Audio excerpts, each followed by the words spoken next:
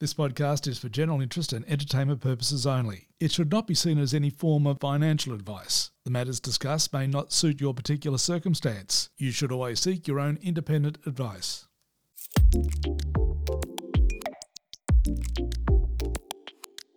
Welcome to another episode of About Success 123. In this episode, we're going to be talking to a very successful tech entrepreneur, Fred Scheibester. Now, he's someone who has found success in business on a number of occasions. In his early 20s, Fred co-founded a digital advertising agency, which he later sold to a publicly listed company. At this point, Fred didn't, retire and put his feet up. Fred kept going. At 26, Fred and his business partner established Finder. That's the successful comparison website where you can compare the price and benefits of a whole host of products and services. Finder is now in 83 countries. So how did Fred do it? How did he find his success? How hard was it? And of course, we always like to ask, did luck play a role? Let's find out right now and talk to Fred. So Fred Scheibester, welcome to the podcast. Thank you very much. Thanks for having me on. So now, Fred, being the person who co-founded Finder, has the success of Finder surpassed your wildest expectations, or did you kind of know it would always be successful? Well, I think with every investment that you make, there's a certain level of risk involved, and I feel I put a lot of effort into testing the different variables of Finder to a certain size. Yep. And now, but I think, it's gone to a place where it's way beyond what I can, grasp in all of its dimensions. I have rough ideas about certain things, but in its zoomed out sense, like I look at it and there's a lot of things going on. Yeah. How do you keep on top of that? Because the organization's so big now. Yeah, I think it's, I don't know whether it's about keeping on top of something like that. I don't think you can. I think that's an important thing. I should say this up front is, I don't think I'm a self-made man. That's a massive misnomer. I'm a product of many incredible people that have helped me get to where I am. And I'm very grateful for all the help that people have given me, and they share with me and partner with me and go on journeys together. And those are the people that actually run and operate and create and build, this entity, this Finder entity. Yeah, I was at the start and I helped a lot then, but I'm really just a small piece of that bigger effort that goes to making what Finder is. So how do I do that is it's in the selection of the people that are prepared and willing and able and, believe in what we're trying to do and create and make a difference in the world by helping people make better decisions in their life. That vision and that purpose, that mission, if they're on board with that, I think that's the great first step. And then I have sort of a formula that I look at for individuals and who I think can really lead. And there's that formula it's broken down and written in 12 leadership principles of Finder. I haven't publicly published that yet, but it is an internal document, but it's something which, these are the principles that we believe a great leader at Finder has. And that tends to lead us to a really, really strong place. So if we go back to when you started Finder, you just mentioned those 12 principles. When you started Finder, did you have a strategy in place, or did you just kind of go with the flow and just see where it took you? I would love to say I had an overriding strategy, but I didn't. I literally just took it day by day. And, over time, at this idea of exploiting and creating power, I don't know if of the listeners everyone's listened to, you've talked about, I'm a big advocate of the 7 powers. And in that, I don't think I naturally knew that or understood that. I just felt it to some extent. I think it's intuition to a large degree for, great strategists and people who build businesses. They just sort of lead the company in a certain direction. And now I think it's a lot more structured and organized in that sense, a bit more explicit about that. But I think in the beginning, it was really, just touch it, feel it, try it. Looks good. All right, let's have a go. Didn't work out. Take a step back, take another step forward. Here we go. And really test and learn. So do you think luck might have played a role in what you were doing? I think the methodology that I apply is an extraordinary comfortableness with making mistakes and getting things wrong in fast pace and quick succession. I'm comfortable with a lot of like 101 no's so I can get that 102 yes. And I think that's, maybe how I manufacture luck. Sometimes just by chance trying again, but in a slightly different way works out. I don't think I'm that, lucky or special in that sense, but I probably needed more attempts than most people. And that's just because I'm just not as, maybe I just haven't seen as many things and my experience is not as strong as everyone else, but I just keep rolling the dice until I get it right. So why do you think people are unsuccessful? Well, that's a very, very intense question. And I think, when I think of success, and maybe this is just my approach, but I always think it comes down to innately knowing that you are not an island. You don't live on an island. You're not the product of yourself. I don't reckon people actually even know why we're here, let alone we didn't actually create ourselves, none of those things. And when you get that real deep connection and realization that you are intimately connected to almost every single person on this planet, in almost everything that exists, you're a part of that universe and deeply connected. You start from that thesis. I think if you can start to create win-win in all interactions and in all circumstances. So when I say win-win, I mean you win and they win as well. That's when I think you start to create a set of capital which you're giving out to the world and value you're creating, and you get that back. I think when it becomes unsuccessful is when you either don't give enough or you take too much within those circumstances. So let me lean into that a little bit more. I think don't give enough is when you don't commit enough to your business or your idea. And what I mean by that is when I am working on something and just my level of commitment is not negotiable. And I want to expand on that if I can just a little bit is let's look at the word and really what it is about, are you prepared to be ultimately responsible? What does the word responsible mean? Well, let's unpack that word. Just look at the word. Responsible is two words, which is the ability to respond. In other words, no matter what happens, no matter what's going on in your business, are you there and able and willing to respond to no matter what is happening? Are you that committed? And that level of commitment to be responsible, regardless of anything, is the level at which you must commit in order to be successful. That is my belief on that. Mm-hmm. That's the starting point, right? That's the beginning, and that's the level of commitment you need. And everything sort of comes from that. Then I think the second part is if you take too much, I think when I say take too much, what I mean by that is, number one, the world owes you nothing. You started with nothing and you'll end with nothing. So expecting, number one, anyone or anything to give you anything, that's probably going to lead you not into the greatest place. Taking too much in any particular circumstance or a situation is probably not going to create the best win-win overall. And I think it's a little bit of that sort of stacks together, those kind of things. When you take too much in any circumstance, I think that's when you tend to lead to circumstances which don't benefit you in the long haul, and that's when you become unsuccessful. So I read somewhere where you actually said that when you start a business or start something, you shouldn't do it by yourself. You should do it with, I guess, a business partner or people around you, or get people around you. So I'm just wondering why you feel that it's important to have those people around you. I just don't think anyone does anything by themselves. There is no one. Any business needs a customer, so that's a someone else already. Yeah. Any business, ultimately reports to someone, that whether that's themselves or their family or their shareholders or whoever it may be. Every business needs other people to support them in that as well. So, as an example, let's say this internet connection we're talking on right now. Yeah. We didn't create that internet connection, and there are, hundreds of thousands of people supporting this internet connection to be alive. And it's the only reason why this business can actually operate is because of other people.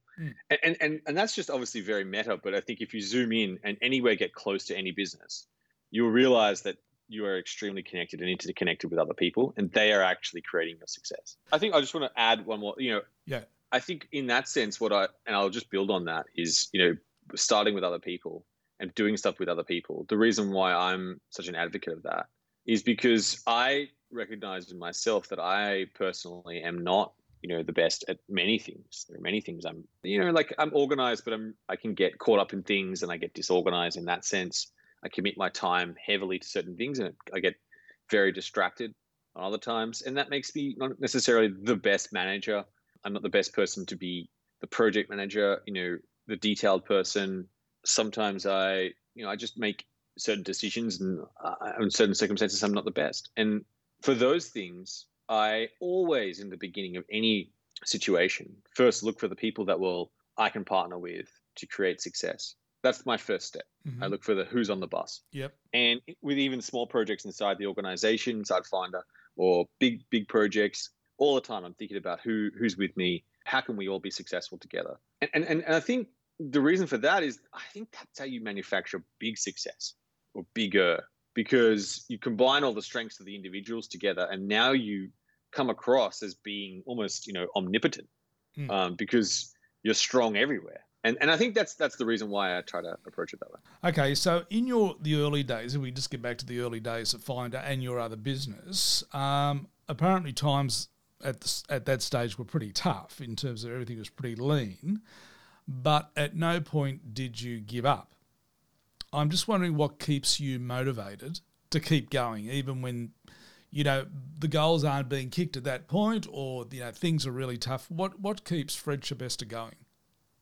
It's an interesting one. And I think I wrote a post about this the other day, and I've started to come to terms with it as well. But I love to win. I really love to win. Uh-huh. And I'm not ashamed of that anymore. Like I don't mind. I'm here to compete and I want to win. I want to be a winner. And it's not necessarily, in comparison to other people. That's really not what it's about. It's actually now past that. It's actually just about myself. And what I've set to be the win is then, I'm scoring myself. I got my own scorecard. It's like when you go and play golf by yourself. No one else is watching. You're just there to score yourself and see how you go and compete against yourself. And I think in that sense, it's a very eternal path that creates motivation. I can continuously score myself. I got to say, like, throughout time, I had different purposes, and there were several I achieved along the way, and then I had to create a new one. Really, I was like, oh, geez, I achieved that. Okay, let's go create another one. And that's how I deal with purposes. I just create them. I just go, look, this is my purpose. This is what I'm going to do. I want to do this.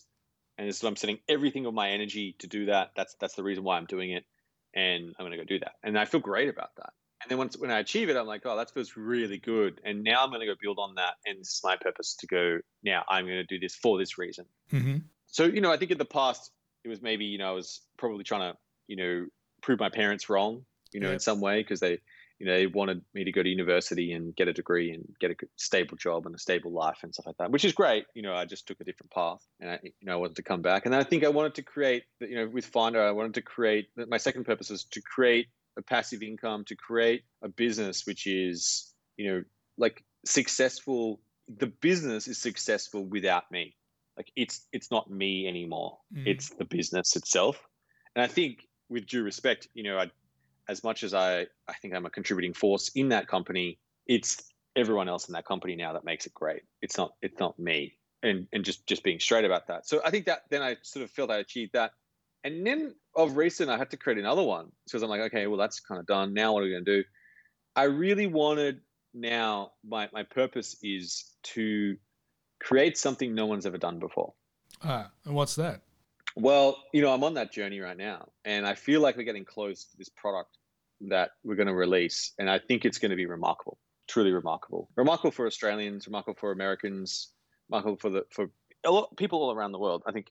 But they're the two first markets we're focused on, and I have dedicated myself to this, over the last, I'd say, at least 6 months and more, and I'm feverishly working on the legals, and I'm intricately involved with the details. And the reason why I want to do that is because I have 3 values in my life. And they are family, wealth, and legacy. And, this one really speaks to that legacy piece. So I'm really passionate about that. And that's what gets me to keep going and doing what I'm doing. I think that's probably part of it. So there's this sort of purpose. And then I think on the other side, I just have to keep myself, like, people around me that I sort of keep around me are positive people. They pick me up when I'm down. Yep. I don't get down that often, but I do from time to time. I also exercise, and I think the other thing is that has helped, and this is probably not something which, well, I've got to attribute is my mum is one absolute force of nature. She is like an incredible woman, and she taught me just how much is possible for one human to get done and be, and have impact on in life. She would have done 35,000 laser eye surgeries, probably, 50,000 cataract surgeries in her career. She ran a business. She started a business when she in her 50s, started. So that's pretty out there and taking a risk. Yep. And she exercises 9 times a week. Uh-huh. She's had 3 children, and I look at her and I say, that's just the benchmark I was, gifted as a child and as an individual. And I think I just take after that. I don't have any other necessarily external mentors. I try and hang out with people who are very successful. I celebrate their success, and hopefully I can be successful in that level. Maybe some of the reasons how I keep myself going. So just then you mentioned wealth. I've noticed in the press that when they often mention your name, Young Rich Lister comes up and they mention your wealth. I'm wondering whether money is one of your drivers, or is it something else? Yeah, I think, money definitely is part of it, no doubt at all. But, it's not all that drives me. If it was just money, I'd probably not create. In some ways, it could be easier. If it was if it was that easy, but I think I actually love to create things. Uh-huh. And one of the byproducts of that is it creates wealth. When you create great value for people reward you back with wealth. Sometimes, not all the time, but it just so happens that I randomly got given and chose an area of the internet and cryptocurrencies, and in this world, when you go and take capital and you risk it and to potentially get a gain, you get rewarded with wealth. And I just think that's just the luck of the draw. That's the universe we live in. It's a bit ridiculous that, people who raise our children and who, teach people, who take care of people in hospital, I actually think those roles are actually probably way more contributing than what I do. But in some small way, hope, just in this universe, my contribution, I guess it does create wealth and jobs for other people to go and bring the things to life. But I don't think that I just got lucky, I guess, in that sense. Do you think the key to being successful is the ability to take a risk, or can you be successful, do you think, without taking a risk? Well, you can be successful without taking risks. I just don't think that it depends on what level of success you want to take, right? Yep. If you always go around reducing risk, you will essentially give up the opportunities where you should be taking a risk. And I take risks, pretty big ones as well. Not reckless ones, calculated ones, consistent ones. And I think the summing together of many, many risks that I have taken over time and approaching them in certain ways has aggregated me together to going from, say, when I'm starting something, I think most people starting out have a 10% chance of success. I probably have a 12. I don't think I have a huge edge. I have a small edge, but that little small edge helps me, and I think that's what enables me to be successful in the endeavors that I currently partake in.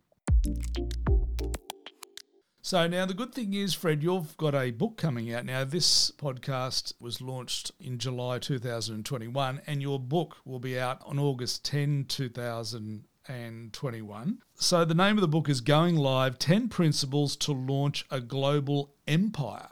That's a pretty interesting title, and I imagine a pretty big mountain to climb.